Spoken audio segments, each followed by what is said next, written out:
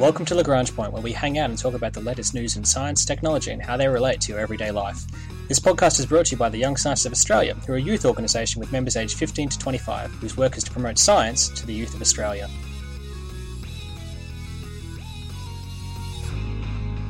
This week on Lagrange Point, we talk about reading your dreams, mind control devices, and accurate measurements of pain.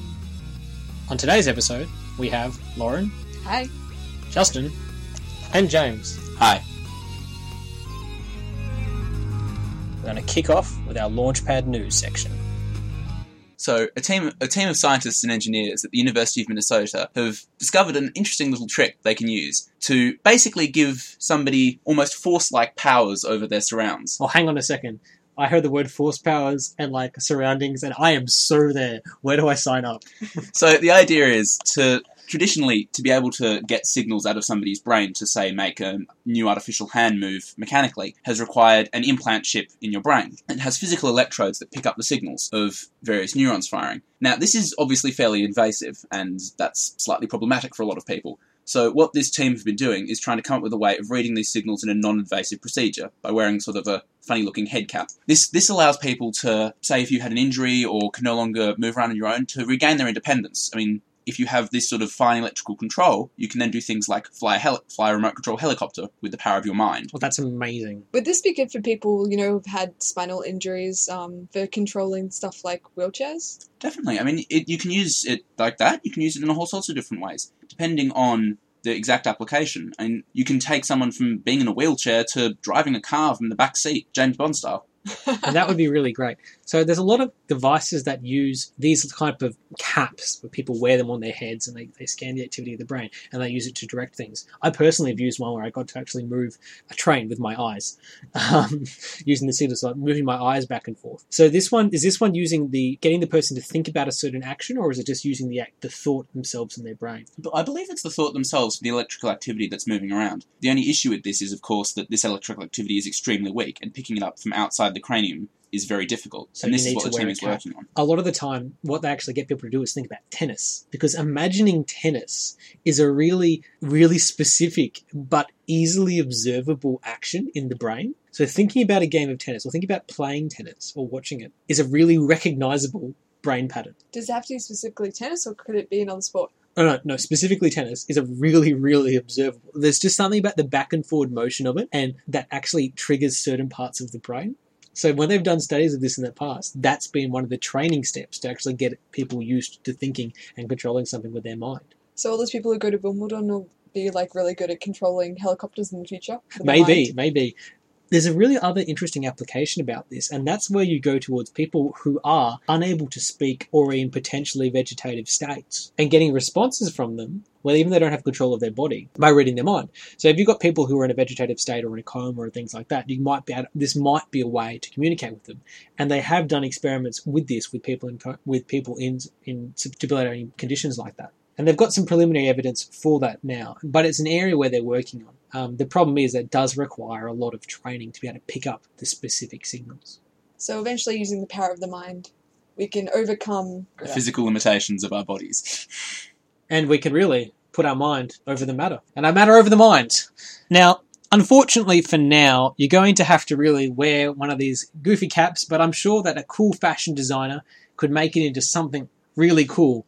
One of the really interesting examples that they're doing this now is actually using it with drone quadricopters and getting them to interact with the environment on behalf of people and feed back images as well. So now you've not only got something you're controlling with it, but it's also feeding back information to you, so you can actually then fly something, but then you could also have the video from that robot. So you're now actually exploring or living out something's actions themselves.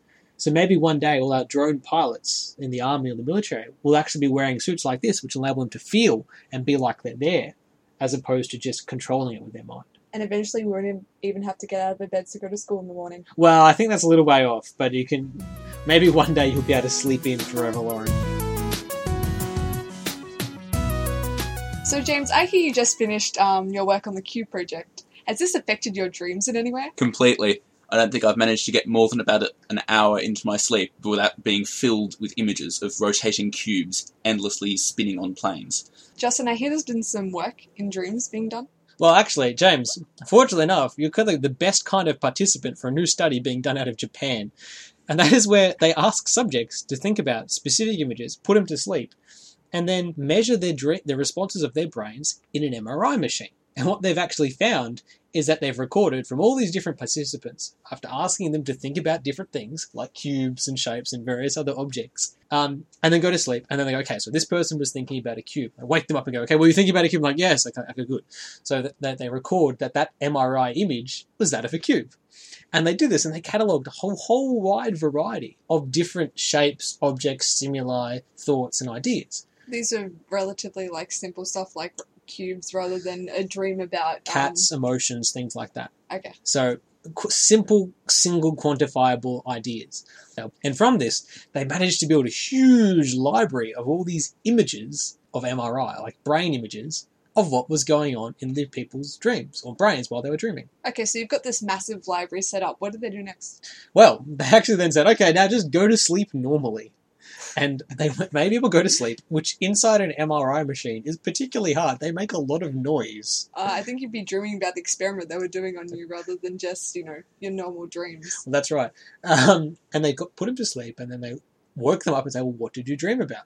And they said, okay, I was dreaming about this. And they looked at what their prediction of what they were dreaming about based upon the matching of the signals they saw in the brain with their library of images. And did it work? Reasonably well. They actually found about 60% of the time they're actually correctly identifying. The big limitation here is obviously your library of images. If you have to make a catalogue of every kind of dream or idea that someone could think about, it's a really exhaustive process, but it shows that you are able to identify them. Unfortunately, a big drawback of this study was that they were done in not complete REM sleep, but a stage before that. So REM sleep is where you have your most vivid dreams, the dreams that you're flying, the dreams that you're ruling over Alpha Centauri as an ant overlord, things like that. But they're not able to measure that stage at this part of the study. The next step is to try to use the catalogue they've developed from lighter stages of sleep and apply it to the more intense, vivid stages of sleep and identify images and shapes there. Could this be considered some kind of mind-reading device? Well, effectively, it's not a mind-reading device, it's a dream-reading device. So if you're able to figure out what people are dreaming about, you could find out all sorts of things about them. And there's a whole bunch of psychology and Freudian psychology about dreams and everything like that. And so instead of worrying about what dreams mean, we're not answering that question because who knows what they mean, but we're measuring and figuring out exactly what dreams are. So that means that you don't have to worry about forgetting your dreams. You could have a device that actually would, in maybe 10, 20 years, capture the dreams that you've had and say, yeah, today you dreamt about cubes, James. And you're like, thank you. Thanks. I really needed to be reminded of that. Eventually, it might even be stuck in a pillow so that as you go to sleep, that all your dreams get absorbed into the pillow and you can use it for, story writing or something. That would be really great for creative types who love to use inspiration that they get in dreams. Mm-hmm. The only problem with this is that you don't want to have an MRI every night, which is what this technology uses, because that is a surefire way to A, not only have a huge electricity bill, but B, probably do a lot of radiation damage to your brain. What if you have a very magnetic personality? Well, I suppose then you could influence your pillow very easily, and maybe your dreams are more easy to read if you're more magnetic and charming. So, if you want to contribute to this catalogue of dreams, get in touch with Japan, where they're doing all these kinds of research at the university's neuroscience laboratories in Kyoto. So, Japan is charging ahead on reading our dreams and figuring out what they all mean. So, Lauren, have you ever really felt that you're in a huge amount of pain? On a scale of 1 to 10, how would you rate that feeling right now? The feeling of pain of trying to record this podcast, I would rate it a 10. Wait, is 10 the low number or is 10 the high number? 10 is the high number. So, in terms of measuring pain, it can be really subjective and depending on people's tolerance. So some people have a lower tolerance for pain, where other people can be completely fine with having a broken arm and playing a full game of football. Scientists and doctors have really wondered about ways to actually measure pain in an objective and clinical manner. But so far, they've been eluded by this mystery. Well, that makes sense. I mean, when you go to a doctor and you've got a fever, they can measure your temperature using a thermometer. However, if you're feeling pain, they can't exactly tell what type of pain or how much you're feeling. Yeah, it's not like they have a measurement of pain like the Owl's index. Exactly. Some neuroscientists have been thinking about this problem. So neuroscientists at the CU Boulder University have come up with a couple of ways to analyse the data of the brain and try and unlock the secrets of pain. So what have they been up to, Lauren? So what they did was they had a few willing participants. As opposed to unwilling participants. Still medical experiments require willing participants. Generally, we hope so. Well, considering what's to do with pain, you don't exactly want unwilling participants that you're just like stabbing hot needles into. That's true. Which is actually what they were measuring. They were putting heat against skin and measuring different levels of pain. Because when you're in pain, different parts of the brain are activated. And so measuring what happens in each parts of the brain, finding specific patterns in that when they put different levels of heat against a person's skin. So they were scanning the brain activity using ECG and MRIs to actually measure the activity of the brain when they had this heat applied to them. Exactly. So what did they see when they looked at all these pictures of brains, Lauren? Using the help of a computer, they identified a distinct neurological signature for the pain. So they found a pattern across multiple systems in how much pain people feel. So the actual response of the brain, the way that the brain was acting, displayed a certain pattern of firings of neurons and basically the signals inside the brain. And they could match that with about 90 to 100% accuracy for different types of heat across different brains. And what's interesting is they actually went a step further and identified different patterns for different types of pain, such as like emotional pain.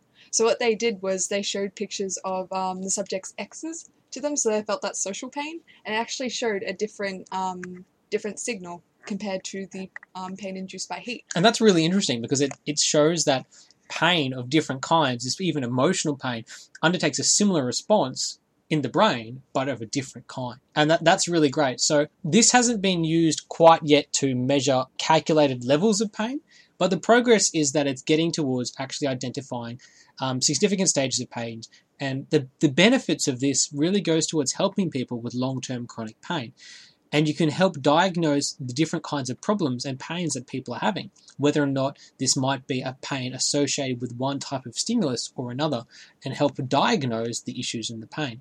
One of the final tests that they also used was to actually see if they gave them an analgesic or an anesthetic to dull the pain, if that changed the brain's response. And you could actually see a change in the way that the brain was reacting, the patterns that displayed in the brain, to show that the pain was gone. So would this help with developing different analgesics? And you can actually measure the effectiveness of these, not just in a general, how did you feel? Did you feel like that was less painful than us cutting into you with a different one? But an actual quantifiable scientific way. And that's a really great thing for medical science. I think we should just reinforce that all the participants in this experiment were willing and no actual real harm was done. I wonder if they knew about the pictures of the X's, though. That's kind of harsh. Where do you think they got them? That's true. That's a very good point. Friends. So we've talked a bit here about pain in the brain and how we can measure that. Hopefully not in Spain, but in the US.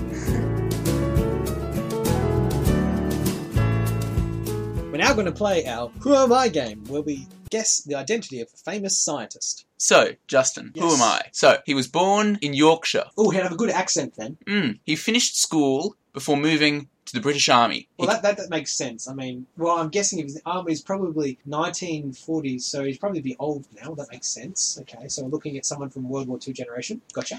He then completed his undergraduate studies in agriculture. Okay, well, that makes sense for a stropping lad from Yorkshire. However, he then went on to study at the Institute of Animal Genetics in the University of Edinburgh and received a PhD before joining the University of Cambridge in 1963. Actually, this is a really big rise. Okay, so it's 63. It's not something to do with DNA, like Crick's. You're not that far wrong. Oh, okay. So, later on, this man began to study this human fertilisation, and while continuing his work at Cambridge, which laid the groundwork for his future work. Hold on. He moved from animals and agriculture to human fertilisation? This is getting a bit questionable here. I don't know about this guy now. This seems a bit weird. Just registering my hesitation.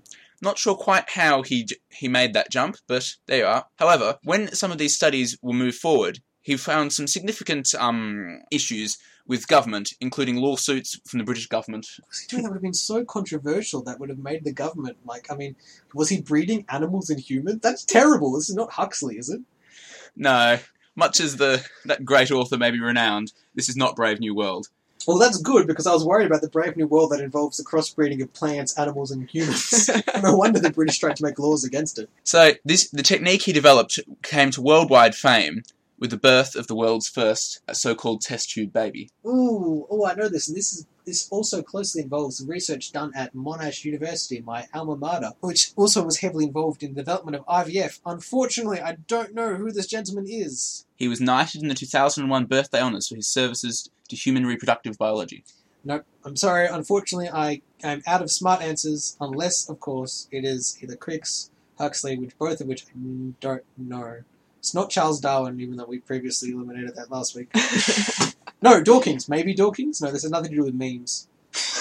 And is he a sir? I don't know. I don't think the Queen would knight him. He's too outrageous for that. Alright, well, so who are you, James? I'm stumped. I'm completely stumped. I am Sir Robert G. Edwards, who sadly passed away on the 10th of April, earlier this week, after a long illness. He's considered the founder of the in vitro fertilization technique and helped millions of people around the world have children when they otherwise would not have been able to. And IVF has really been an outstanding kind of development. It's very expensive, very complicated, but it's given a lot of hope to people who aren't able to have children of their own. And I've heard a quote from this man who's actually said that, having children is one of the biggest gifts that anyone could have, and he's really glad that he's helped so many other people have that experience when they really wanted to. So this gentleman, Sir Robert Edwards, he's contributed greatly to society, and it's a deep loss for the medical science community as a whole. This has been the Young Scientists of Australia's podcast, Lagrange Point. On today's episode, we talked about controlling things with our mind, Analysing our dreams, And measuring human responses to pain. This has been Lauren, James, And Justin. Our ending theme was composed by Audionatics. Head to ysa.org.au for more information on the Young Scientists of Australia.